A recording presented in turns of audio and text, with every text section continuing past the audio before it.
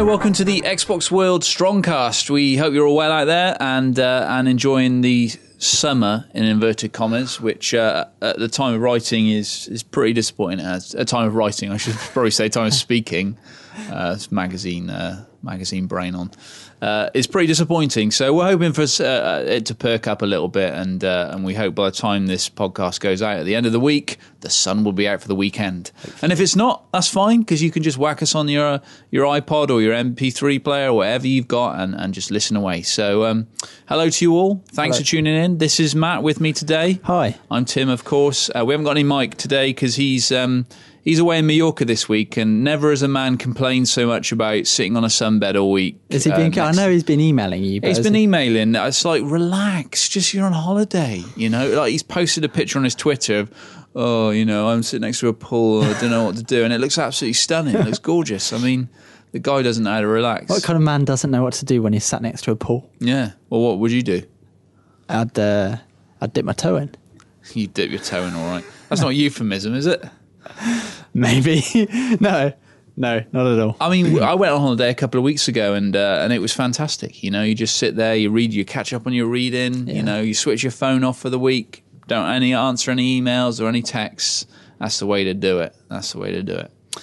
Anyway, we're going to talk a little bit today about we've actually got some cracking questions from you guys on our Facebook yesterday, which we've brought along with us. So we're going to intersperse everything by answering as many of them as we possibly can. Some of them we may end up covering as we chat, but if we don't, we will attempt to answer as many as we can. And but first of all, we're going to start off by getting Matt to talk a little bit about E3. Now, for anyone who's listened to our E3 podcasts over the past, E3 a couple of weeks ago, every night for 5 days, Mike and I recorded a podcast, starting from the night before the Microsoft conference, going right through to the end of the show, and they varied in length from about 20 minutes to an hour. And you Skyped it right up, and when I was listening to them, I came back from holiday. And did you listen to them? Yeah. Did I sound massively tired? No, the weird thing was that Mike sounded like he was recording it in Osama bin Laden's cave, right. and you were crystal clear. Really? It's weird. I don't know whether it's just a quirk in Skype or whatever, but anyway, for anyone who's listened to that, you'll probably be fairly aware of Matt's take on the show and that kind of thing. But I figured it was worth us just kind of going over it and maybe having a kind of last word on the show, and because some people said that it was a disappointing show. Some people said that Microsoft didn't really dazzle in the way that they should have done. Yeah. What was your take on it? Well, I totally see all those points, and I think they're very valid in many ways. I mean, Microsoft didn't come out and wow everyone. I don't think anyone did. I think the closest anyone got was Nintendo. And I was quite surprised about how mixed the reaction to Nintendo's announcement to Wii U was. And I think that was in part because they almost fumbled. They had the winning hand. They could have owned E3. And to some extent, I believe they sort of did. But they fumbled their announcement, and that after their keynote speech, no one really knew what they had. Whether it was very one, bizarre. They had to tweet at the end saying, "Oh, by the way, guys, this is the picture of the new console. We didn't actually show you it, at the speech." But coming back to Microsoft, I mean, so it's my first E3, first of all, and just on a personal note, like many of you guys listening, all my life I've dreamed of going to E3. I've always wanted to, and for once I finally did. And it was a great, great experience. Yeah, there were a few low points.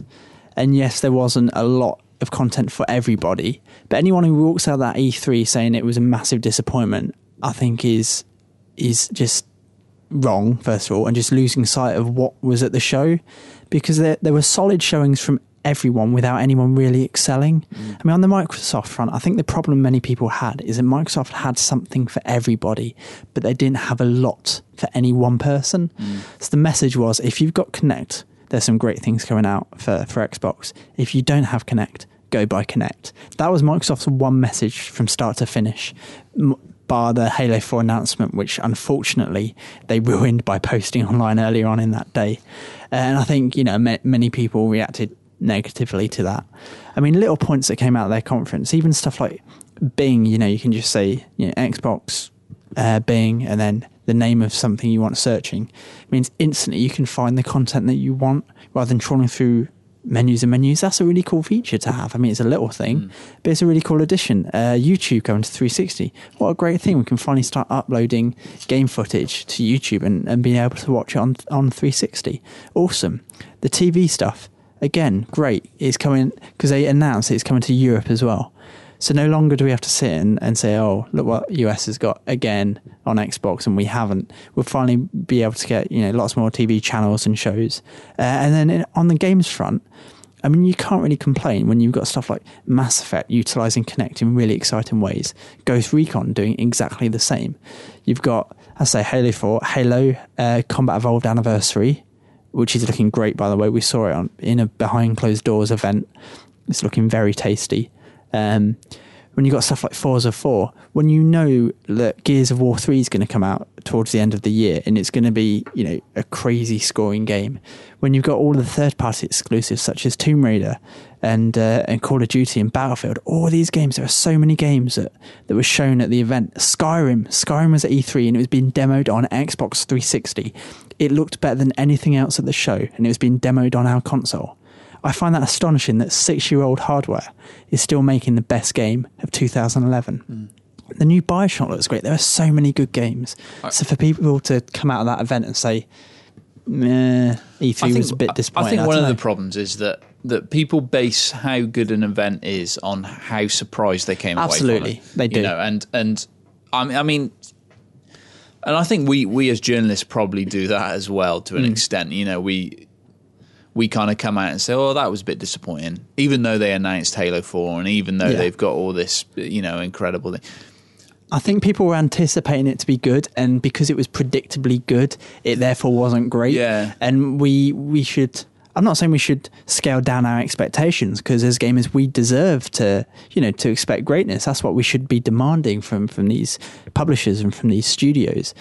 But at the same time, we need to almost kind of take stock of what we've been given and just appreciate. I mean, at any E3, I think hardware is going to win. Like if someone comes out with new hardware, that's hot stuff. And obviously Sony had Vita, their new handheld, and Nintendo had Wii U. Microsoft didn't have anything on that front. I think next year might be a very different story. Yeah, I mean, they were pushing hardware that people already knew about. I mean, that was Kinect. Everything, as you said, everything in that presentation really came back to Kinect. Even the Bing stuff comes back to Kinect. Everything is about, if you haven't got a Kinect, then you really need a Kinect. I mean, otherwise, you're going to be out in the cold. FIFA uses Kinect. Madden uses Kinect. What was it? Tiger Woods is going to use Kinect for the first time. I think FIFA's going to be possibly quite exciting, because for me, FIFA will be using Kinect, say, for your... your formation. You'll actually be like the manager. You'll be like barking orders like attacking or defense, or maybe you can like call runs to a certain extent, just like you do at the TV, just like we do when we sit and play in the office and we're like, make the run. Maybe we don't know how Kinect's going to be used, but maybe, just maybe, Kinect's going to pick up on those commands and actually work that into the game. I'd be quite interested to see how it will work in an office situation where there are two people playing, how it will know who wants what to happen. That's I mean, maybe that they're not going to use Kinect in that way at all, but that's going to be an interesting situation, one we're definitely looking forward to. I mean, they've certainly got to raise their game on the Kinect front. I mean, me and Michael went out and bought Kinects day one, and I mean they've been gathering dust since about the first couple of weeks. Yeah, this year finally we got Child of Eden, which I'm not going to lie, it is actually better on the pad, but that's not to say the Kinect element is redundant. I find Child of Eden good to play on Kinect. Like a couple of times a week I'll play it on Kinect. The majority of times that I'll play it on pad, but I just like to be able to play the odd level here and there with Kinect, just because it's so different, it's so involving. And the reason I don't want to play it all on Kinect, A, I don't think it's as precise, and B, even just holding out your hand like in front of you for 20 minutes at a time, your arm starts to ache. Yeah. I'm not like a weedy guy, okay, I'm not Mr. Muscle or anything, but constantly doing that and moving your arms about, it takes its toll, and you can't, as a gamer, it's not something we're used to yet. We can't do it for hours at a time. I'm going to be sort of mildly controversial here and say that the only problem with Child of Eden, and I know that you guys love it, is that it still feels to me like a very niche game. It feels like a game that people will look at and go, what the hell is that? it's not the game that's going to bring people to Kinect. No, I don't. I don't think it will. Like you say, it's very niche. I think for people who get it, it's quite an incredible experience. But I use that word; it's an experience rather than a game in many ways. I think a lot of people aren't going to get it, or are going to see it and just think, oh, it's some kind of weird, trippy, interactive music thing, without actually realizing like there's a on-rail shooter beneath the coating. There aren't really any characters to latch onto. There's nothing traditional about it that gamers can see and say, oh yes, that's something I'd like to go out and buy. I think it's a game that depends on word of mouth more than anything. Did you play that Rise of Nightmares at E3? No, I was originally down to, but a scheduling conflict and a little bit of problems here and there meant we never got to. But I did watch other people play it. Because for people who don't know, that's the new game from Sega. I can't remember who developed it off the top of my head. I couldn't tell you either, but it's a horror game. It's a horror game for Kinect, and I watched a trailer for it yesterday, and it looks super gory. Yeah, I'm looking forward to Rise of Nightmares. In fact, I'm chatting to Sega now to see if we can get in front of it in the next couple of weeks. I think you're creeping around, so they had like a little dungeon set up on one of the corners of the Sega booths, and they had people going in, and you had videos outside. You had 2 TV screens outside, one of which showed the game and one of which showed the person playing. I think with Rise of Nightmares, as you wander around these environments like dungeons, and there's a train at one point, and you can pick up weapons and like hack monsters to death, and things are jumping out and whatnot. I think it all comes down to the navigation. Like when I was watching a couple of guys play it, it wasn't. I think they were struggling with the navigation a bit. You had to like sidestep or kind of lean to go a certain way, or put your foot forward to start walking in that direction. And it's a very unique skill set you need to learn to make it work. And it's not something that in 10 minutes on the show floor of E3 you can get a firm handle on and grasp. And as a result, like the game looked a bit messy in some ways because people couldn't quite navigate the world. I mean, what we want to do is get it in the office, or go to Sega or whatever and play it and put it through its paces and see whether or not it's something that you're going to be able to control. Because otherwise, if not, it may as well just be an on-rail shooter that you start, like you can say, okay, now you move forward, now you stop, now you move forward, now you stop, like Killer 7 was, actually talking about Killer 7, which we chatted about in one of the reviews we just did now, because it all comes down to navigation, and that's been the case with most Kinect games. Like back in the day, do you remember when Kinect was supposed to have a little handheld analog stick essentially, so you could walk around? That was all the rumours were pointing towards that. And there were different games being developed. I know of one actually that was being developed with that in mind. It never happened because the analog stick never happened. So ever since then, we've had this battle about, okay, if we've got an open world in Kinect, how are we going to walk around it? And no one's yet found a solution. The new Fable the Journey, which didn't show well on the show floor, and Peter Molyneux apologised to me, in fact, about that. When we had a behind closed doors chat and look at the game, and he said this game is as open as the first Fable game. He just didn't want to show navigation on the Microsoft stage because it was too much to kind of explain. But in the actual game, you'll be like pointing to an area to move in that direction, and then you'll be leaning with your body to go around corners and whatnot. And again, it's without seeing it, just hearing about it, it all sounded a bit wishy-washy. Yeah. And it's just this problem about navigation with Kinect. How's it going to happen? And yeah, that's always going to be the situation. So with Rise of Nightmares, it all comes down to that. Let's take a question here because it kind of fits in quite nicely. Danny Marigliano asks, do you think the Wii U indicates the games industry will soon start moving away from motion control and towards portability? Do you think this means Microsoft will release a dedicated handheld in the near future? And I guess an offshoot of that is, do we think the Kinect is going to be successful? A few questions there. First of all, are games going to move away from motion control? No, I think a big part of Wii U is still incorporating the motion control. I mean, if you factor in that it still is compatible with the Wii remote, I think for Nintendo's always had its own game plan. I think it would be foolish to look at Nintendo and try to guess where everyone's going to go, even though eventually Sony and Microsoft have tried to copy the success of the Wii with Move and Kinect. I think they're always gonna do their own thing. I don't see the Wii U as an attempt to replace motion control at all. I see it as an attempt to bolster it. I think it's like to complement it. Yeah, it's like the. I think that it sort of proves how bad their presentation of that hardware was, because I think it's motion control and it's a lot else as well. You know, it reminded me. Some of it reminded me a lot of that Microsoft Surface kind of thing. You know, where you're sort of swiping things. Yeah, you know, back to the TV kind of thing, you know, and it's obviously got touchscreen as well. I really thought the idea of sitting down in front of your TV and transferring your game onto your portable device, whatever that is called, I'm not sure, and taking it to bed or taking it on the bus, whatever. That is a natural next step in gaming for my. It absolutely is, but take it to bed, yes, but it's not take it to the bus. It's not a handheld thing. It's not a handheld console at all. Right, okay. That again, that's part of the confusing thing about Nintendo's offering, is that it's still been transmitted from the actual console itself, it's like under a your Wi-Fi telly. kind of device. Yeah, so you can go up to bed, you can go sit on the john if you want, but you can't then take your game to work and pause it at work and play it. I never even realised that. They've come out and said, like, this is not a handheld console. Their handheld console is the 3DS. Right. Like, this is very much a home console. It's just one that you can take to different rooms. So in terms of, are we going to see movement towards handheld? No, I don't think so. I still think you'll have the console, the home console, and the handheld divide. I mean, PlayStation, you've got PS3 and you've got Vita. What you might just see is a little bit more interaction between the two. Something Nintendo's tried in the past and failed. They had the GameCube link cable, which linked the GameCube with the Game Boy Advance. There are about 5 games that utilised it. Will we see a handheld console from Microsoft? I'd love it. I've said in the past, I think I said a few years ago, I would love to see a handheld console from Microsoft that just played XBLA games. It'd be great.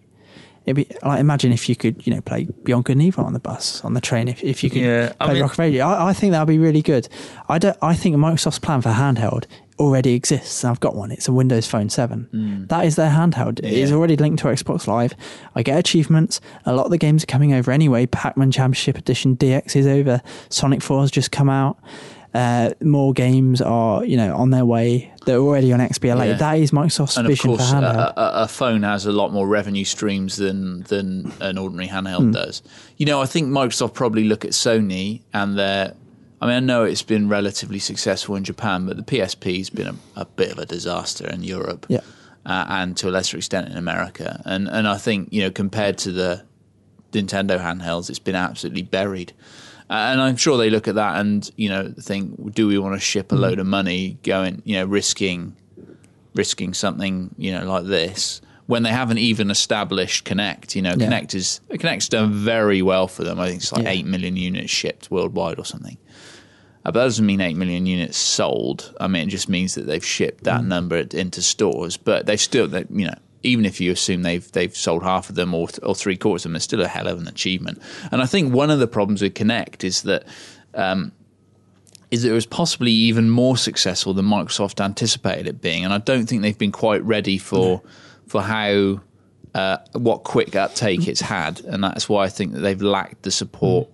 The games, I mean, since launch, we've had Child of Eden as the only serious inverted commas hardcore game, and we've had a load of shite. Yeah, I mean, we've got a couple of good games. Like Dance Central is a good game. I wouldn't label it hardcore at all. No, but I mean, they're all launch titles. Yeah, you know, so they came when was it last November? You know, so we're in June now. You know, it's months after. Yeah, so. It's almost mind-boggling that they've taken this long to unveil like the Ghost Recon Kinect stuff and the Mass Effect. I mean, the Mass Effect Kinect stuff is awesome. Not so much the actual talking conversations, because it takes longer than just using a button, and it's certainly like when you say what you see on the screen, it's kind of cool, like saying it and then have Shepard say it. Only Shepard doesn't say it. You say what's written. Yeah. But then Shepard says something completely different. It's like, oh, I'm not even saying what he or she says. But the actual squad commands is really cool. Yeah, that was my impression of it. The squad commands were really good. The saying their lines for them thing was less exciting. Yeah. And Forza 4, obviously all its Kinect usage there. I find it astonishing that Microsoft has taken so long to be ready to talk about its hybrid games, because we've known about hybrid Kinect gaming since before Kinect's launch. It's just everyone was NDA'd up. Studios were NDA'd up, so they couldn't talk about these features. I don't know why Microsoft were afraid to announce it, afraid to say, look, this is what's coming. It's not going to be for a while, guys, but this is what Kinect's going to turn into. And finally, we're seeing Kinect. Last year was about just getting Kinect out there, getting in shops and in homes, and just getting people ready for what was coming. This year is about delivering on the promise of Kinect. So in the Ghost Recon demo, you saw finger tracking, which is something they originally had in Kinect and they took out for, to get it ready for launch. It's been put back in now with software updates, so it can recognise your fingers. You can fire guns just with finger movements. And we're seeing other things Kinect can do as well that were originally promised, but then were scaled back for the launch. And now we're seeing, Kinect live up to its promise. So it's not like Microsoft's introducing new things. It's finally giving us what it had intended 2 years ago. Yeah. And so this year is about getting the message across that Kinect is the future, which is what the whole E3 conference from Microsoft's point of view was, and that it's going to do all these things that you thought it should do but didn't quite yet, or that you hoped it would do. It's going to do everything you want it to. And I think as of next year, it's going to be building more of the big brands on Kinect. So run us through your top 3 to 5 games of the show. Skyrim, number 1, with a bullet. Skyrim was amazing. The fact that it was demoed on 360, like I said earlier, I find astonishing. I mean, that's a game that you should be showing on a nuclear-powered PC. And yet they demoed it on 6-year-old hardware that ran Oblivion. Oblivion's, I'm not going to lie, Oblivion is one of my top 5 games of all time. I adore it. I nearly found my degree because of it. I thought it was just an amazing world, a great experience, so much to it. Play it nowadays, it's still a great game, don't get me wrong, but it looks old. At the time, it looked like the second coming, for 360. Now it looks really old, really dated. It doesn't perform well. Like, it's jittery, it's jerky, it's a bit ugly in places. Oblivion looks astonishing. I don't know how they've done it on their Skyrim. That's right. Looks astonishing. I don't really understand how they've done it on the 360. I know it's got a new engine and everything, but to have a world that big, that ran with content, so many people, voicing characters and whatnot, having it, and to have the confidence to demo it on 360 is mind-blowing. The only other game I'd put in that category is for me sitting down, not quite believing what I was seeing, was BioShock Infinite, which would be my number 2. I think it's almost a little bit daunting. Like, the environments they showed were huge. There was a lot going on. And I thought, am I going to have a handle on this as a gamer? Am I going to be able to replicate what they're demoing me today? Obviously, as of yet, the people who weren't at the show, and that includes people like me, haven't seen the full 20-minute demo, which Rational say they will release in the near future. So we'll all get a chance to have a look at that. But Matt saw, you saw 20 minutes of it, and having seen I think it was a minute and a half trailer of it. Is that expanded? Yeah, I was pretty. I mean, I was blown away by what I saw. I thought it looked amazing, but I was pretty daunted by what I saw. It looked like a lot to take on board. There's a bit of shooting, a bit of jumping off, bit of what they call it, skylines. There's a tonic. What the tonic's called this time? Oh, God, now you're asking. Oh, we should have come prepared. Yeah, we should have come prepared. But anyway, those tonic things. Yeah.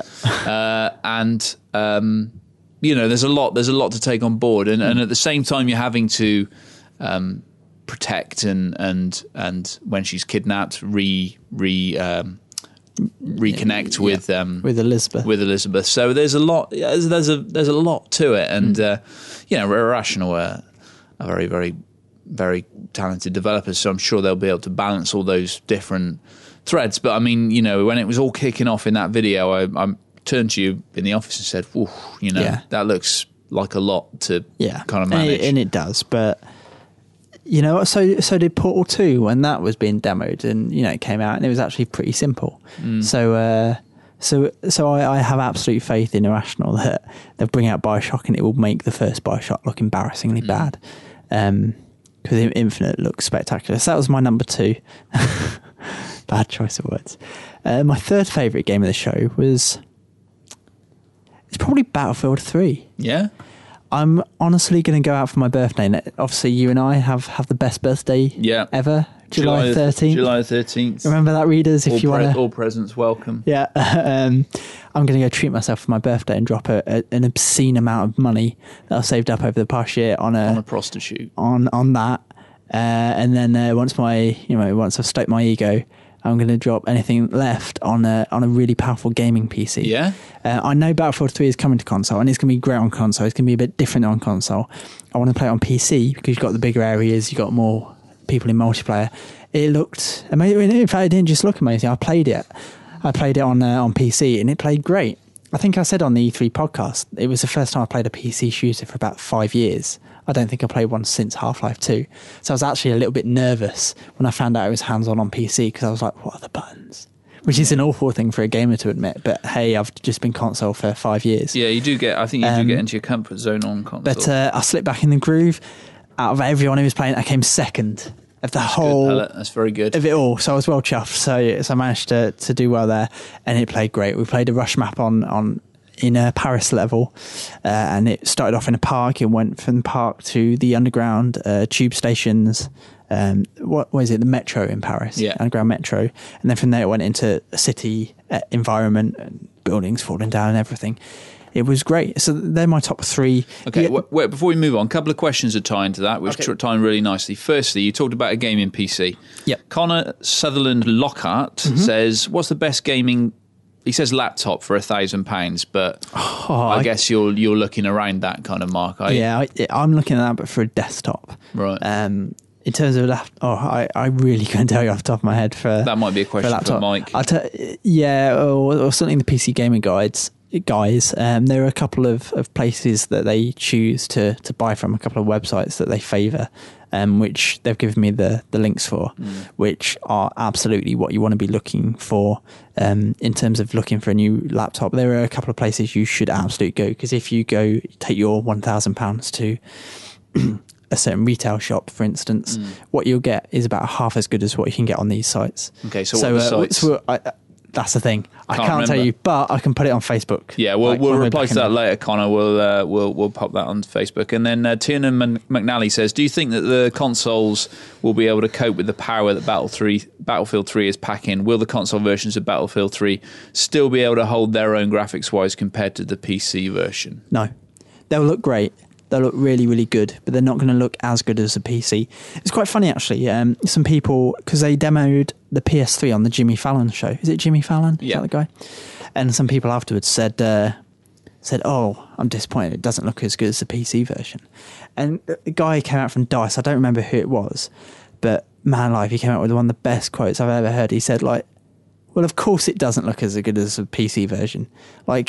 If we had the PC version looking as good as console, we wouldn't be doing PC gamers justice. And that's absolutely right. What people have got to remember is that the current hardware generation for consoles is 5-6 years old now. DICE is a studio that started off as PC gamers and devs. They absolutely need to be doing more on PC than on console. I don't think there's anything wrong with making a game that looks better on PC and having it run on console, a little bit lower res. I think that's absolutely fine. I think it makes sense. I think anyone who doesn't adopt that policy is shortchanging PC gamers. Yeah, I mean, absolutely. I mean, if it looked the same on consoles, then PC. What's the point in having a PC if that's the case? It'd be nice. So, remember as well is that it was probably demoed on the world's most powerful PC as well. Yeah, I think you do not need to worry about Battlefield 3 on consoles. It's going to be a fantastic game. If you play Battlefield Bad Company 2 online, you'll already have faith that that's going to be the case. It looks even better on console. It plays even better on console. It just won't look I'll just stop and say it won't look as good as a PC version. It won't have as many numbers in the multiplayer maps as on PC either on consoles, but that's not to say it won't play as well. It will just play a bit different. Each person will be a little bit more involved in the battle. Battles can be won by individuals more than they could on the PC. Andrew Haynes has actually asked the same question I just asked you, which was what was your favourite games of E3? So you've had 3 of the 5. You've had Skyrim, Bioshock and Battlefield. I'm trying to think back to what I saw now. Far Cry?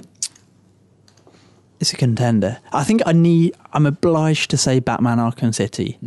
I wouldn't say I was blown away by it. I wasn't massively impressed by that demo I saw online. I mean, don't get me wrong, it looks immense. Yeah. I'm a massive Batman fanboy anyway, so I'm psyched for it. But I have to say that it wasn't like I know that they've really gone for evolution, not revolution, which is exactly how they should have gone. But I somehow expected it to be more different, more different, and it's not. It's the same. I sat there. It's this thing about weighing up expectations, managing expectations. I was sitting there and I was like, you know what? Like, I've already seen this bit in action. I'm playing it now, and it's only as good as my favourite game from 2 years ago. And I'm thinking, it's like, hang on, that's brilliant. Like, I gave Batman Arkham Asylum 95%, a score I stick with to this day.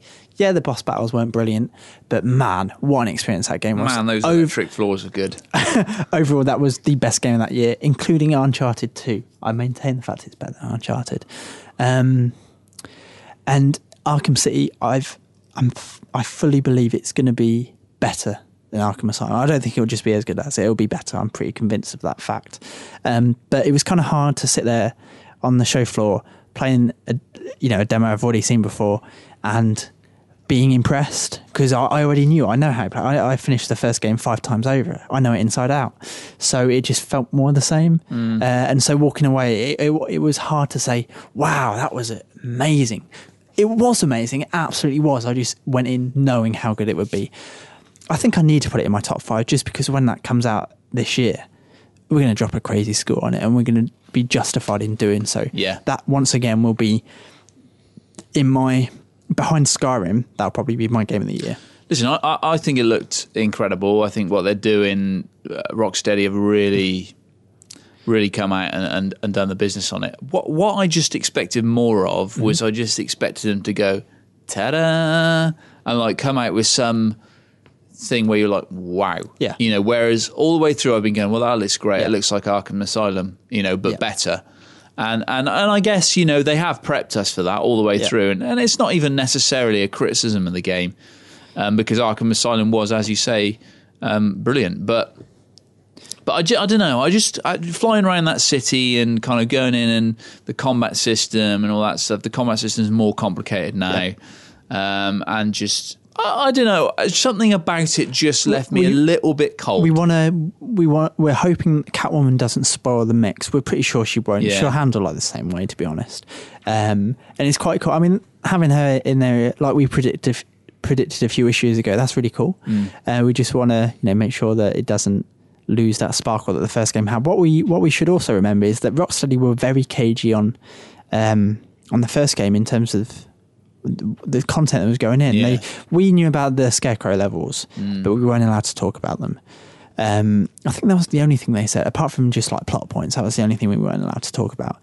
But going into this, I chatted to Dax Jin, who's their game marketing manager guy, and he said, like, I was chatting about Catwoman, and I said, like, why did you choose to announce it? Because obviously you kept Scarecrow levels quiet and that was a big thing for you guys. And he was like, well, Catwoman is such a huge part of the game that we felt we had to talk about it. We wanted to get her out there and show people that we had. So I asked him, does that mean that's it, or are there more secrets? He's like, oh, there's so much more that we're not going to be talking about before the launch. And that's what they should do. They should keep their best bits as a surprise for you, the gamers, because it's no fun if we come out and say, hey guys, check out this awesome mode, blah, and then it's not a surprise. So like I said, this is why I'm confident it'll be a better game than Arkham Asylum, because I know that they're keeping back the very best of what's in it. I mean, certainly from the impression you get from the demos they're given is that they're showing a very, very small area of that game. I mean, it's basically been the same. We've seen basically the same demo for 6 months, over and over, just a slightly tweaked version of it. So it wouldn't surprise me at all if there were more, and that's why part of me is kind of maybe they just know that people are going out and buy it anyway, so they don't need to go out there and say, hey, look what great game modes we got. But for me, I just almost wanted to see them say, here's a great new thing. As for my fifth favourite, I don't know. I mean, the Metal Gear Solid HD trilogy is amazing. I'm not going to put it in there simply because they're games we've played before, but man alive, that's a winning package coming to 360. I mean, Peace Walker's one of the greatest games ever made. Yeah, well, in fact, Peace Walker is the only one of the three that I haven't really done yet. I've got it on PSP. I mean, played it a bit. Gappa thinks it's one of the best games ever. I cannot wait to do that in HD. I'm going to hold off. I haven't actually played Peace Walker. I played 2, which I didn't really like. No, 3 was. I haven't really played 3. 3 is so good. So that's up there. Obviously, Assassins. You know, me more than anyone, I'm hugely into Assassins, but I'm probably not going to put it in my top 5 just because I feel a bit assassined out at the moment. Yeah, it's getting a little bit. I don't know. It's like, okay, kind of like with Batman I was playing. I was like, okay, I know what I'm getting for this. It's going to be amazing, but I'm not going to put it in there. Far Cry 3. Oh, it's a contender. That's hot. That's really good stuff. Like when we saw like the pictures of the new bad guy and stuff, we're like, oh, this looks a bit silly. But then that demo, great demo, that was good. Good acting, demo. So visceral. Yeah, I'm very excited about like that. you say, great acting, and they've almost taken the kind of L.A. Noire has taken it, you know, the whole acting thing in one direction, and Far Cry's kind of taken it in the other with full motion capture. They capture the face as well. I can't remember. They've certainly lip synced the characters really well, and you can see in their eyes and stuff. Mm-hmm. I think the only thing with that demo I thought was brilliantly acted. What's his name? The bad guy. Whatever his name is. Mad Max dude. Man Marnigan. He's his acting was superb. Voice acting was superb. Yeah. The script was really good. The only thing I thought was slightly off about it was his eyes were dead. Okay. He had dead eyes. And it's a hard thing to get. It is hard to get. And I think that, you know, they need to sort that out. But otherwise, I thought it was a pretty perfect demo. Mm-hmm. No, Far Cry 3 was good. A game that I'm not going to say is in my top 5, but I was super impressed by, and a game that no one would expect me to say, is Rayman Origins. I'm really excited about that game. It looks great. I mean, Michel Ancel has done a great job of just making a celebration of Rayman. Is there a lot to celebrate there? Well, that's up for debate. But I mean, it looks amazing, and it plays as good as it looks. It really does. I played it. I only played it single player. Obviously, it's a co-op game as well. It's just good fun. Like, there aren't games like that around anymore, so it's good to see someone doing it. It certainly does look nice. I'll give you that. And, you know, happy music. And now I really bought into Rayman at the show. I was a big fan. But that's not even my top 5. Come on then, Pellet. You're beating around the bush here. People want to know what some I'm almost tempted to put in as well is Hitman. We're big Hitman fans. In fact, we like Hitman more than any other mag. That's a guarantee. I promise you. Between me, Mike, and Tim, no one knows Hitman like Xbox World.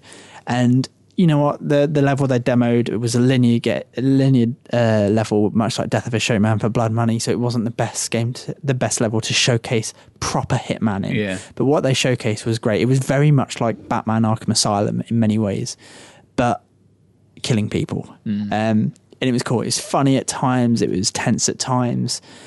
Yeah, it wasn't as stealthy and sneaky in the way that we know. There's too much combat in it now. No, because it was like, it was deliberately trying to touch all those points. It was a level designed so that you got a taste of stealth, you got a taste of combat, you got a taste of running away, you got a taste of hiding. It was a tutorial level. I don't necessarily think that will translate to the game. I think, in fact, they've come out and said, apart from that, you can play the whole game without killing anyone. Yeah, see, that's how I like it. Nice and silent assassin, you know, is what you should attain. And you know what? That's going to be the case. So I'm not concerned about that at all. It just so happens that if you do want to have combat's been improved. I mean, sometimes it does go hideously wrong in those games, and you just have to shoot everyone. Yeah. But most of the time, for me, the only way really to play those games was at least try to attain the silent assassin rating, because otherwise it kind of betrayed the puzzle box nature of the levels. Absolutely. But what I think I might go for, and it's going to be a bit of a letdown actually for you, that chat. Dark Souls. Oh, that chat. Dark Souls is... You only played it for about 5 minutes, didn't you? No, I was supposed to have a 30 minutes behind closed doors thing that was about 6 minutes long. But it was also playable on the show floor, so I played it a bit. Dark Souls is incredible, and it's no surprise because Demon Souls is one of the best games on PS3. And this is that again, essentially, in a more open world. Dark Souls isn't going to sell. I just can't see it selling. Well, number one, it's one of the hardest games ever made. It is. And, and number two, it's coming out in a sandwich of Battlefield, Call of Duty, Batman. What else? It's a crazy time. Assassins is going to be out. Demon's Souls was a rock hard game. Demon's Souls sold surprisingly well. Yeah, but it was a rock hard game that few people could complete, and they've actively come out and said Dark Souls is going to be even harder. But the thing about Dark Souls is that immediately is the switch off point for many people, but it shouldn't be, because when you understand in which ways it's hard and what that means to the game, it all becomes clear. Like, it's hard, but that shouldn't put you off. That should motivate you in many ways. And I know it's easy for me to say that, and it's hard for you to appreciate that fact. But Dark Souls is absolutely a game that has you working. And it's all about intrinsic motivation. Dark Souls doesn't reward you with, like, hey, you've unlocked this gun, you've unlocked this Super Sergeant Special rank. Dark Souls motivates you by saying, you're crap. Can you get this far in the level? We don't think you can. And then you do it and you're like, yes, I've done it. That is an achievement. There's that, I suppose, but there's also the school of thought who are like, people have less time these days.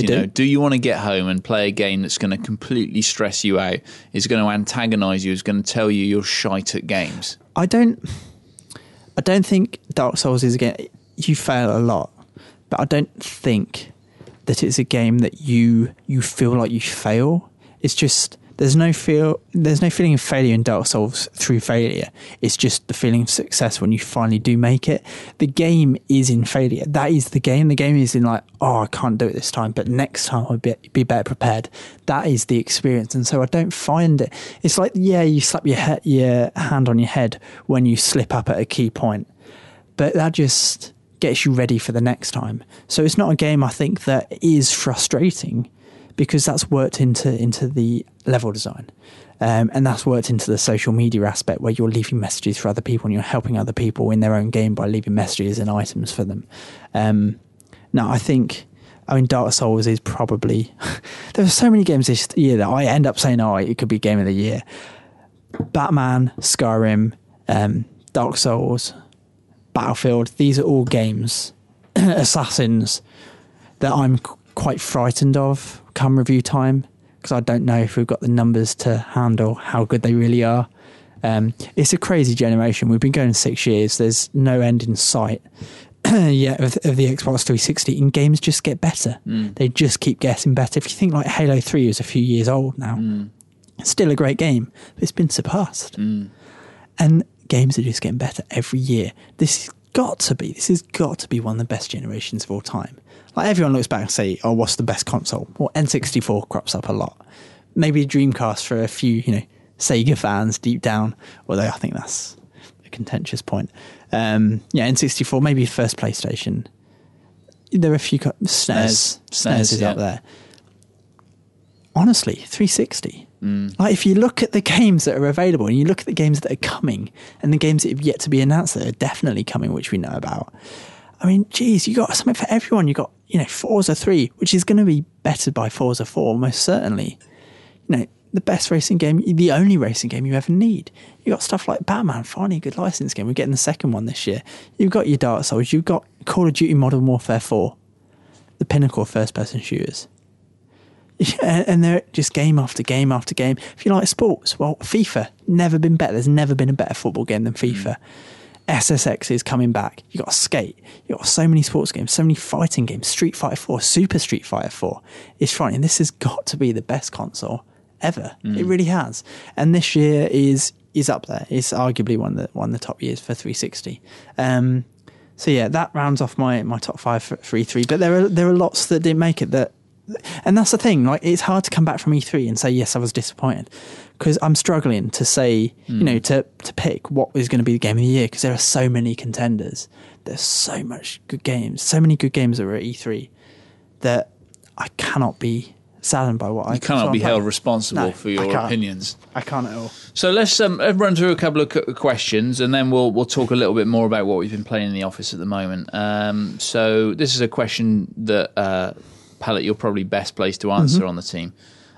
Josh Hardy says, I'm considering getting a JRPG for a complete newbie. Could you recommend one? Lost Odyssey. Yeah, I think that would be. I mean, it's the best JRPG on the console, to be honest. Okay. I'm just considering weighing up whether it's the best for a newcomer. I think yes. I think you need to be aware going into it. There are a couple of major difficulty spikes on the first disc. It's a 4-disc game. On the first disc, there are a couple of boss battles that even had me raging. Even the Great Matt Pellet was raging. Great Matt Pellet. So it's worth just like hopping online for a little bit of a guide for those ones. But that is by far and away the best to go for. I'm actually playing through Blue Dragon now. For a starter, that's also very, very good. It's the same people as Mistwalker who make Blue Dragon. A little bit cutesy for my liking compared to Lost Odyssey. But that again would be a good shout. One of those two. On the JRPG tip, John Crean says, I would like to know if you think Final Fantasy 13-2 will live up to the Final Fantasy name after 13 was such a terrible game. No, but it'll be better than 13. I played it quite extensively before E3, and at E3 I chatted to Katase-san, who's obviously a producer of Final Fantasy now. He's a guy who made like Final Fantasy 7 and stuff. They've got things like jump buttons in, which are really not needed. You've got QTEs in battles, which really aren't necessary. You've got more open environments, which are good. It's something that I complained about quite a lot about 13. You'll have a little bit more say in where you go, what you do, who you speak to, missions, some quests anyway that you take on. You can then choose like how you approach it, whether or not you go tackle the boss straight off, whether or not you go almost like the old Resident Evil Plant 42 VJOT situation, whether you go like to an underground base and do something that will weaken the boss before you approach them. It will be better of that, I'm quite sure. But is it going to be worthy of the Final Fantasy name? If you consider that games like Final Fantasy 4, 6, 7, 9 exist, no. But then you could argue that 10 wasn't worthy of the name, and that 11 and 14 certainly aren't. The MMOs, they're absolutely not worthy of the name. So I don't know.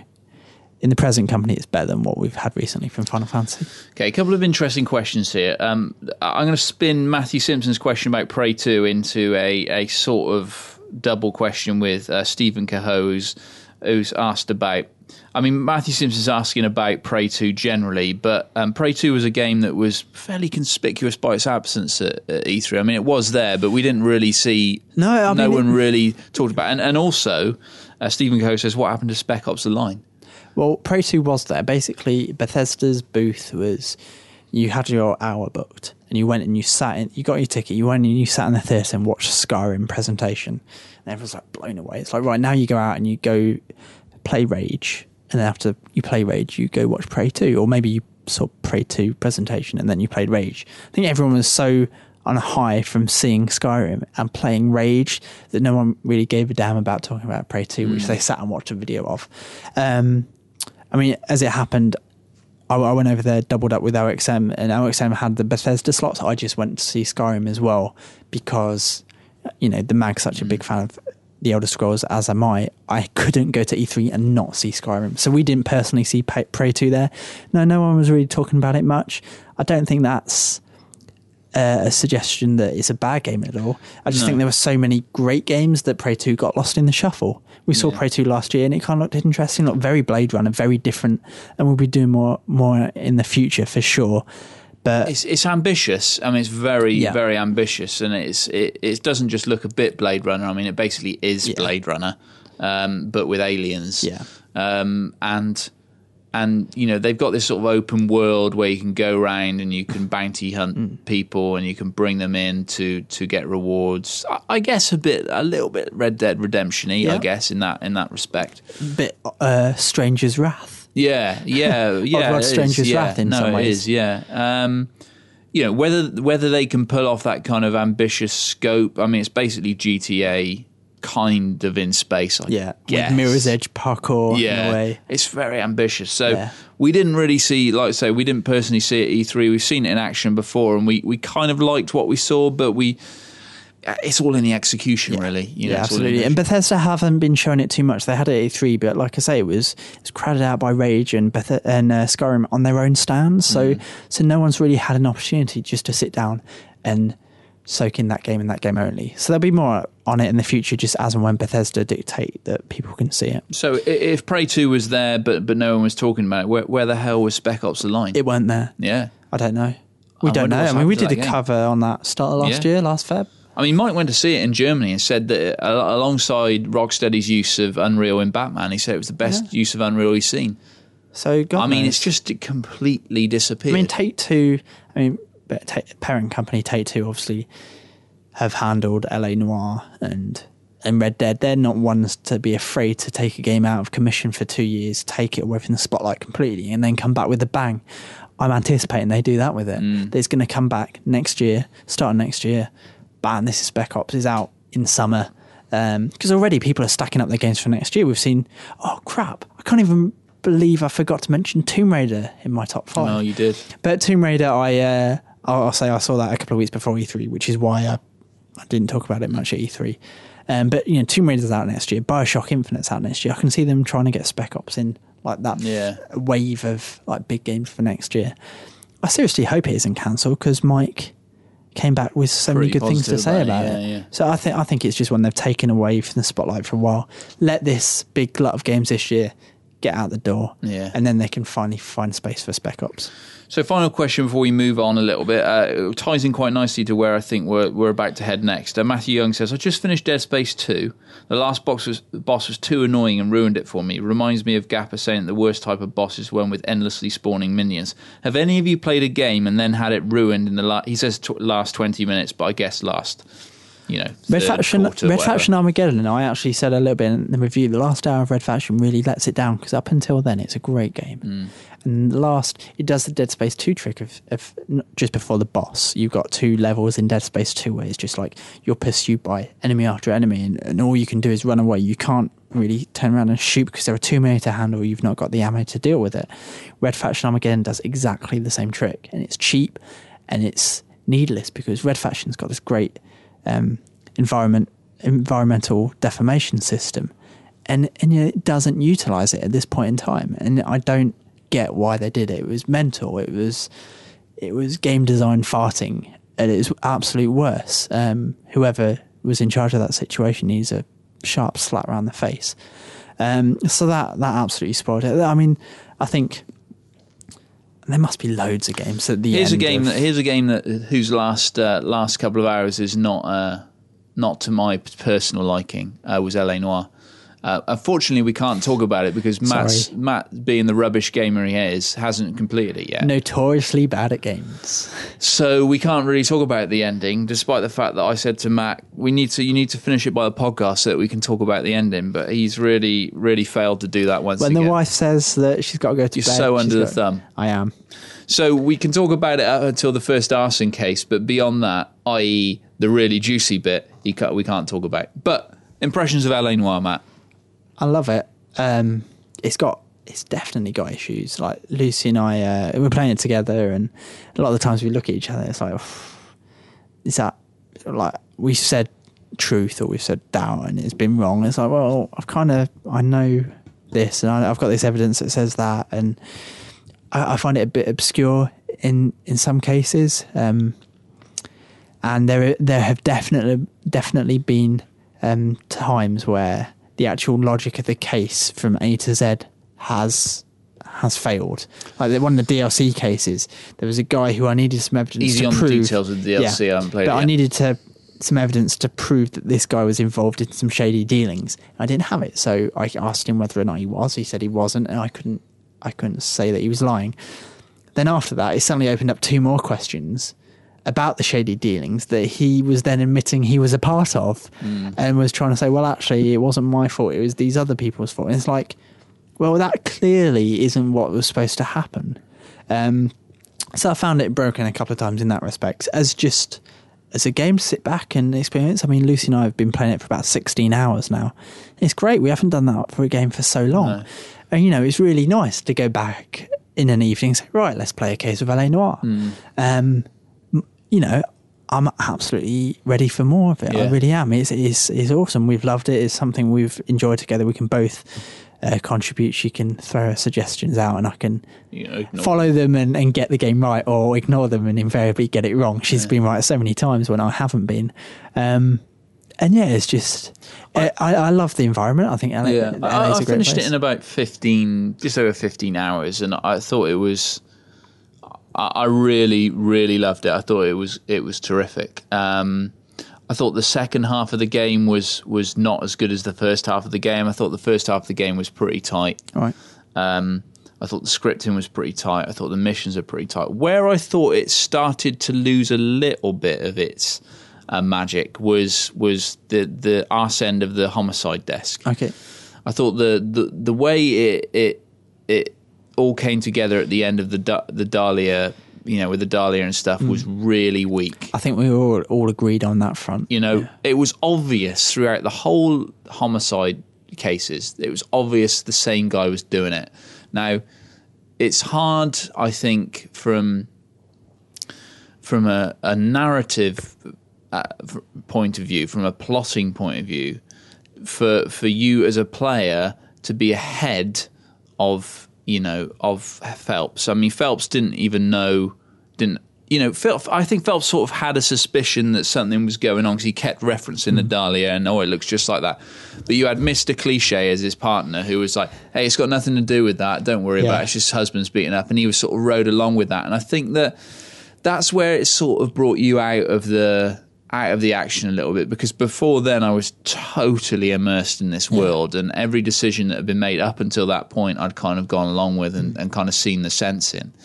And it wasn't just that it was obvious that the Dahlia was doing all the killings. It was the Shatty treasure hunt mission that was the Dahlia mission. Now, you said you didn't mind that. I didn't mind it. It got towards the end, it was a bit like... I thought it was terrible. I thought driving all over the city and following these clues, like climbing all the way up to the top of the building. I like the idea of actually feeling like I was being a detective for once, rather than just going to going through the paths that were laid out for me. I didn't mind the kind of working out the clues as to where geographically you were supposed to go. It was more like driving here, driving there, climbing up the side of a building to find a letter. By the third time, you thought, like, okay, I get it now. I've rubbed a chandelier bit as well in the thing, and then they walk away and they're like, see you later. There's chandeliers all over the floor, and the security guy's just sitting there behind his desk. I think I would have. I totally agree with you in terms of, Phelps. He had this idea, but never really followed it up. I would have liked to have seen actually. Like him do some late night out work reconnaissance almost. Like he certainly weren't going back to his loving wife in the evenings. Why not? If he was so bothered by this, which I think we're supposed to believe he was bothered by the fact that it was people were not believing there was one guy. Why wasn't he actively pursuing it? The only time it came across that Phelps was, angered by people ignoring him was in the car. He was just saying, well, it's one person, and the other guy's like, Rusty's like, no, it's the husband, they're all separate, and Phelps is like, no, you're wrong. But that's the extent of it.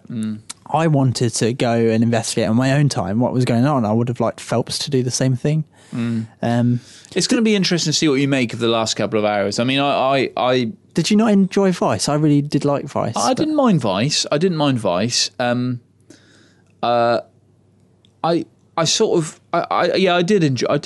it. I did enjoy those cases. I mean, I enjoyed it all. I enjoyed all the desks to an extent, to a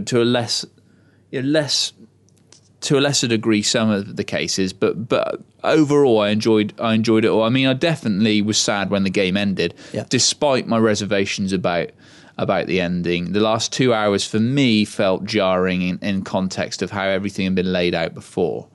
And I had a discussion with some of the guys who may be listening now on Facebook last week about it, and not everyone agreed with me. Some people felt it was a really good way to wrap up the game, and that's fine. I mean, it was just a personal reaction to it, having quite an interest in the that sort of genre, and having quite an interest in the sort of narrative. The idea of narrative and plotting and all that sort of stuff. I just felt that it did a couple of things that, in books, I think is very. It can be pulled off, but it needs to be done a different way in order to do it. And I'm quite interested to see, because Rockstar's never want to shy away from like a a weird ending. Like Red Dead had a very odd ending in terms of games. How you almost went back to the start in many ways, and it turned quite mundane for about 30 minutes. And I thought it was very brave. And ultimately, I really liked it. But I know Mike hated that ending, so I'm quite interested to see what they do with it. And next podcast we'll report on my impressions. We'll talk openly about the conclusion. Yeah. So what else have you been playing? Anything else or? Nope.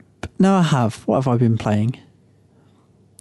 Blue Dragon on and off, but that's not interesting to talk about. I mean, I've just been playing stuff like we've reviewed recently, Shadows of the Dam, which we talked about on the DVD just before we've recorded this podcast, which I've thoroughly enjoyed. Split opinion in the office. Yeah, Mike's not too hot on it, but I think it's great. It's got issues, you know. I don't think the big boner fixed gun emplacement bit works that well. I think the 2D levels are okay, but they're not amazing. And it's quite a linear title. It's certainly far more linear than Resi 4, just not so much in the A to Z, because Resi 4 was linear in that respect, but in the environments as well. There aren't really many open village-style environments. But no, it's great. It had me chuckling throughout. It kept me entertained. It really did, and the gunplay felt good. The setting was great. Characters awesome. And when I'm laughing and blowing off demon heads and stuff, I didn't really have too much cause for complaint. One of the things I did like about LA Noire was having just finished it a week or so ago is it was a fairly sort of relaxing game, you know. It is. You didn't feel like you were like, oh god, this game is like doing my nutting. Yeah. You know, it was like there were a couple of moments where I was just like, oh god, that's terrible game design, you know. But it wasn't.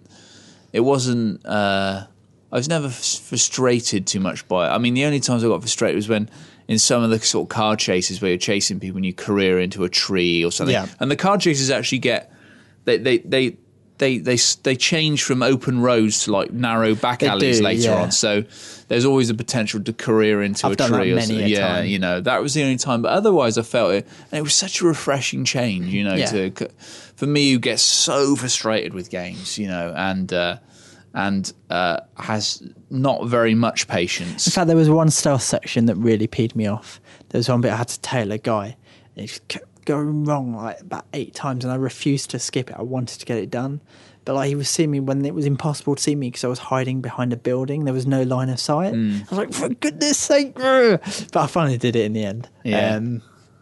The other game I've been playing recently is something I'm just going through at the moment. I'm about a quarter in, I'm not that far, is Duke Nukem. Yeah, right, okay. As bad as all that? I haven't actually played it yet. I don't know. I mean, it's been getting 3s across the board pretty much. I can see why. It's kind of cool. Like once you get past the wow, it's Duke again, which lasts for a while. You know, it's like wow, it is good to be playing Duke again. Everything about it is ancient.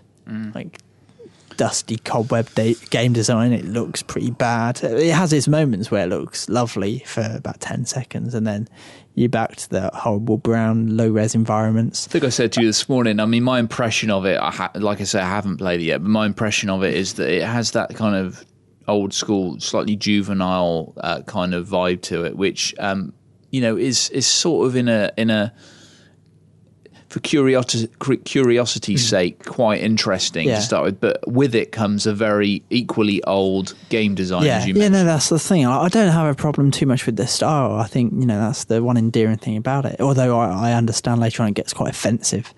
I played Duke 3D on XBLA last year, and I think it holds up. It was great. I played it from start to finish for the first time in my life, in fact.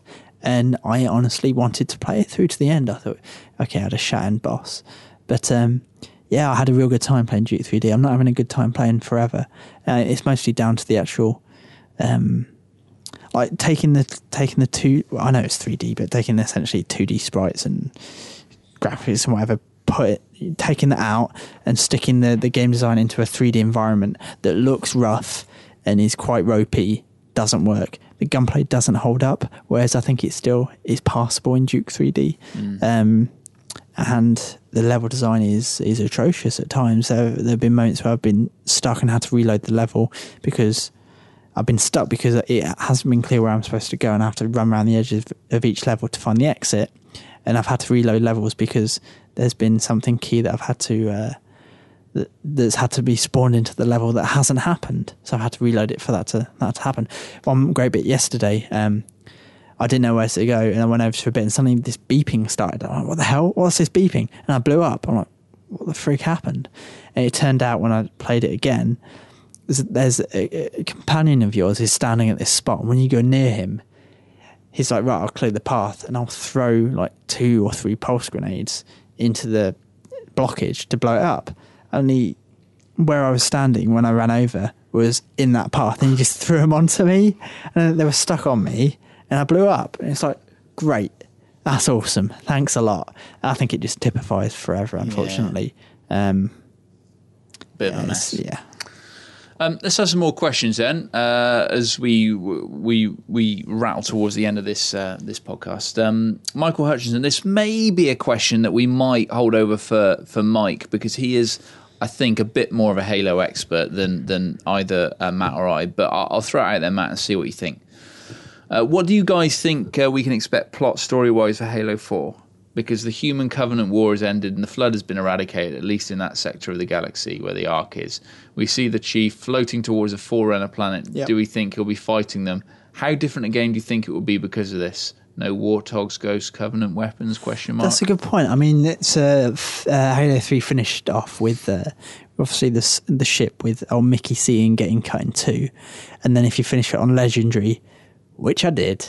Yes, get in. You saw the secret ending where he was looking out to the Forerunner planet, and that's obviously where it picks up with the E3 video. I mean, everything points to him landing on that Forerunner planet. I can't imagine that they'd scrap the Covenant. I don't know. I just seems unlikely. Yeah, I almost see like a separate band of Covenant, like finding the planet and like getting revenge on Master Chief. He's got different. He's got in the trailer. He's got different armor. He's got different gun. He has. I mean, it would be a big leap. I just think they need to keep some touch points. It's a different developer. I think it would be unwise for them to change everything about Halo. Yeah. It makes sense that it is on the Forerunner planet. Will we see Forerunners? I don't know. Maybe it turns out Forerunners are freaking Covenant. I mean, Mass Effect's done a similar trick. In fact, Mass Effect's done the same trick. I don't know. It doesn't make sense to lose the ghosts, the warthogs. I can't see that. That's a staple. That's what Halo is, you know. So I don't know. We're all kind of in the dark. I won't want to put out any wild accusations at the moment. But watch this space. Yeah, we'll be covering it. So just to sum up, you think the Covenant will probably be in it again? Yeah, I would imagine Warthogs, Ghosts, they'll be back. I can see. Yeah, I mean, the interesting thing... Things will probably be given a twist. Yeah, the Forerunner stuff, it didn't really look... There was much room for organic life on the planet. But then, like, if you consider the Halo was a Forerunner construct. And that had waterfalls and cliffs and all sorts. So maybe like you'll get in there and they're all like Earth-like environments. Maybe it's like an archive of life forms. We don't know. They could literally do anything, and I'm sure they're doing everything. 343 is doing everything in its power to make sure that people who love the whole old Halos aren't going to come in and say, "What's all this virtual reality nonsense? It's turned into body count." Yeah, you know, it'll be familiar, I'm sure. Did Frank O'Connor of 343? Did they talk at all about the sort of reported troubled development it's had? No, not really. To be honest, when I was chatting to Frank, it was primarily for Halo Combat Evolved Anniversary. I did ask him what with them bringing back Anniversary, had they, because Anniversary is still the pinnacle of the series as far as I'm concerned, even without the online multiplayer component, which is going to be fixed now, of course. I said, you know, has it kind of refreshed people's memories of what Halo was originally, and is it going to be used as the jumping off point for the new trilogy? And he said, not really. Like, there were too many things introduced in Halo 2 and Halo 3 and Reach that he wouldn't want to let go. Like, Halo's going to continue from Reach. It's, well, from 3, I guess, now from a narrative point of view, he wouldn't want to take it back to basics and go back to the Halo 1 Mickey Chief and all his fewer powers. So, So I've completely forgotten the question. Oh yeah, did we talk about it? So no, that was all he really said about Halo 4. Carl Francis says, what's your top 10 horror games of all time? But I think you can just pick one. Do you want me to go first? Yeah. It's not. I'm not even really sure it's my top horror game. So I've completely sidestepped the question. But it was a game that I had a lot of love for, and that was Shadow Man on N64. Okay. Which was not. It's not a Resi beater. It's not anywhere close to being a Resi beater. It's not a Dead Space beater. It's not close to that. But it was a game that did a lot of interesting things. You know, it had a lot of really interesting villains in it, and a lot of really interesting ideas, and it had a sort of atmosphere about it that was quite unique at the time. So I remember that very fondly. I underline that it's not necessarily it's definitely not the best horror game ever made, and it might not even be my favourite one, but it's one that I feel quite affectionate for. Okay. In terms of the stuff that scared me most, like Amnesia, is fun. In Project Zero, I think gives me the willies more than anything else. Little creepy girl ghost, black and white opening level, hanging people. I don't like hanging people. Project Zero messed me up, and Forbidden Siren's pretty creepy as well. My actual favourite horror game, though, I didn't find it scary, but it's my favourite, and it's a horror, is the Resident Evil remake on the GameCube. I love Resident Evil. I've always adored Resi, and having it remade and exploring the estate and finding new bits to it and new monsters, finding Lisa Trevor, that was astonishing, and nothing has topped that for me in the horror realm. Although Resident Evil 2 is a great game and arguably better. I mean, it's a huge game, far bigger than Resi 1. That'll be my pick. But in terms of scares, Project Zero or Amnesia, freaky as hell. Darren Sampson asks, if I were to only splurge on one special edition of a game before the end of the year, what do you think seems like the most worthy of purchase? I think the problem is we haven't seen all the special editions yet for this year. He says the top-end fancy pants edition of Deus Ex... he says, should I do the top-end version of Deus Ex or Battlefield? Or Modern... Is it Modern Warfare? I'm a bit confused by the question, but anyway, I think we haven't really seen all the special editions yet, so it's difficult to gauge it. I mean, last year of those, I'd pick Deus Ex because you get extra stuff and extra game content. Yeah. I mean, Modern Warfare is so ridiculous with their top end packs. Anyway, it's like, here's a remote control car. It's like you can shove that up your ass. To be honest, like, it's not going to make the game. You can shove it up your ass. It's probably not the best place for it. No, I mean, whereas I think there's some cool stuff as well, but I think Deus Ex also includes decent stuff for the game. Deus Ex is another one we've completely neglected to mention, which is one of this year's top titles. Yeah, I mean, it's out very soon, so it's out in August. Again, there was a few games surprised me at E3. We haven't. I talked about my favourite ones at E3. A few games quickly that surprised me pleasantly. Dead Island. I played Dead Island. I loved playing Dead Island. I never thought I'd say that about it, but I loved it. It was like playing Borderlands again, more so than Left 4 Dead anyway. I think it's a good game that I'm very excited to play. It's a game that I would absolutely play at home, and I'll be playing at home quite a lot because I played it for an hour. It wasn't like a 5-minute impression on the show floor. I went to a room where they had it set up, played 4-player co-op for a full hour, had a blast. One of my favourite hands-on sessions of the show. I don't need to talk about SSX because I think I've said in the past about how good that was. It's no surprise. Sniper Ghost Warrior 2 rather might actually be a good game. Very surprising. And the other surprising one was XCOM, which we weren't excited about at all, but now I've got a lot of faith in them. XCOM might be good. Bill Borum says, if you were trapped in an elevator, which video game character would you want to be trapped with? Someone. I bet I can guess who yours would be, Pellet. Go on. It would be What's-Her-Face from Chuck in Mass Effect form. Oh, I didn't even think about that, but yeah, you're right, it would be. It would have to be a sexy lady. Yeah, it would be. I reckon that woman with giganto breasts from Soul Calibur. What, for you, Ivy? Yeah. Ivy's a bit old, though. Oh, who cares? Who cares? She looks really, really nice in there. Nicely proportioned. She's a bit like Granny Jan now. If you know who Granny Jan is, we apologise. That's one for long-term readers. Pellet knows who Granny Jan is a little bit too much. I know. I wouldn't mind being stuck in with like Jade from Beyond Good and Evil or Alex from Half-Life. Yeah, Beyond Good and Evil. Now it's on the next generation of consoles. It's coming. It's coming. I'll tell you, Tim. It's coming. Who else? I don't know. Yeah, I'll probably go for a Mass Effect lady. Why not? How about you? Would you like to get stuck in with like Duke Nukem or something? Give him a piece of my mind. I don't know. It's a difficult one because if you get stuck in, because a lot of video game characters aren't really that interesting. That's a problem. So it's not like you'd be like, oh yeah, great, I'm stuck in a lift with this guy. When you have that also like that awful moment where like if you're stuck in with like Starkiller from Force Unleashed or with Darius Mason from Red Faction, be like, oh hi, it's you from that game. Right, yeah. That game with space marines. Hello, you.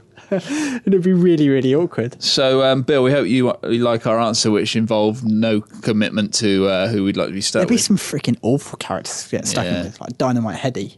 It'd be dangerous. Who's Dynamite Heady? He's on the Mega Drive, but his head is like he could blow up. Dynamite Heady. Yeah, I could see why he was given that name. Like, wasn't there a game called The Ooze on Mega Drive as well? Just this blob of green gel. Like smelly gel. I would like to get stuck in left with smelly gel. Less worried about than ending up with like the Great Mighty Pooh from Conker's Bad Fur Day. That'd be a crap lift day. Well, literally a crap lift.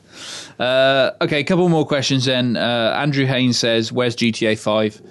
Well, Rockstar North. Being made. Yeah, it's being made at the moment. The rumour is that they're about to, well, not about to, but before Christmas they're going to announce it. And the other rumour is that it's going to be set in Los Angeles. And one of the other rumours is it's going to be set in a real-life Los Angeles rather than, what's it called in San Andreas? Los Santos? No. I can't remember. It's one of them. It wasn't Los Ventura, no. No, Los Santos, I think it was. So, them's the rumours. It would certainly be a departure for the series if they actually did a real-life version of a city, because it doesn't give them that opportunity to kind of... I guess they could recycle some of what they did in LA Noire, but they still need to do all the new assets and stuff.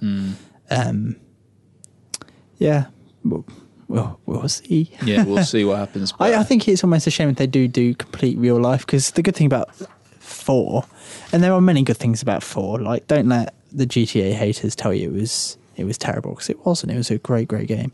Like, I like that it was Liberty City and not New York, because they could still do a few things, like have the kooky shops and whatnot. I think as soon as you take an environment into the real world, you lose that part of GTA, and that's been part of GTA's DNA from day one. I'd be surprised if they did it. Does that mean there'll be like no twat cafe and no? Yeah, I mean, I think it'd be surprised if they did it. What I would have liked to have seen is and purely from a fan of the game, is like a modern day like Vice City. Like 20 years on from Vice City, see what the city's like. And but still like starring people who want to live in that heyday, so they still go around with the same radio stations. Exactly, you could have an 80s station with all those sort of songs still on it, but still maybe, dress similar. Yeah, maybe it's gone to the dogs, or maybe it's like really, it's prosperous. So but that would have been quite interesting. I mean, there's so many people out there who have got such a massive soft spot for Vice City. And I think they're mostly people around our sort of age who, maybe not yours, Pellet, but around our sort of age who grew up listening to that kind of music, who really recognised that kind of era. Maybe Rockstar don't want to do it because it is only appealing to that kind of age group. But personally, that's what I'd like to see. I'd like to see a modern day take on Vice City, to see what's happened to that place and what sort of environment it is now. So that's the podcast. It's been a pretty long one. Sorry we haven't been able to answer all your questions. Thanks for them all. We really appreciate you getting in touch. We'll try and answer as many as we can next time round as well. And for the ones that we haven't answered on this podcast, I'll try and get on there in the next couple of days and answer some of those for you. So thanks for listening. Do go on our forums, on our Facebook, like us on Facebook, please. Follow us on Twitter. or email us with anything you want to know, and we'll always endeavour to answer it. And until the next time, thanks for listening. Bye-bye.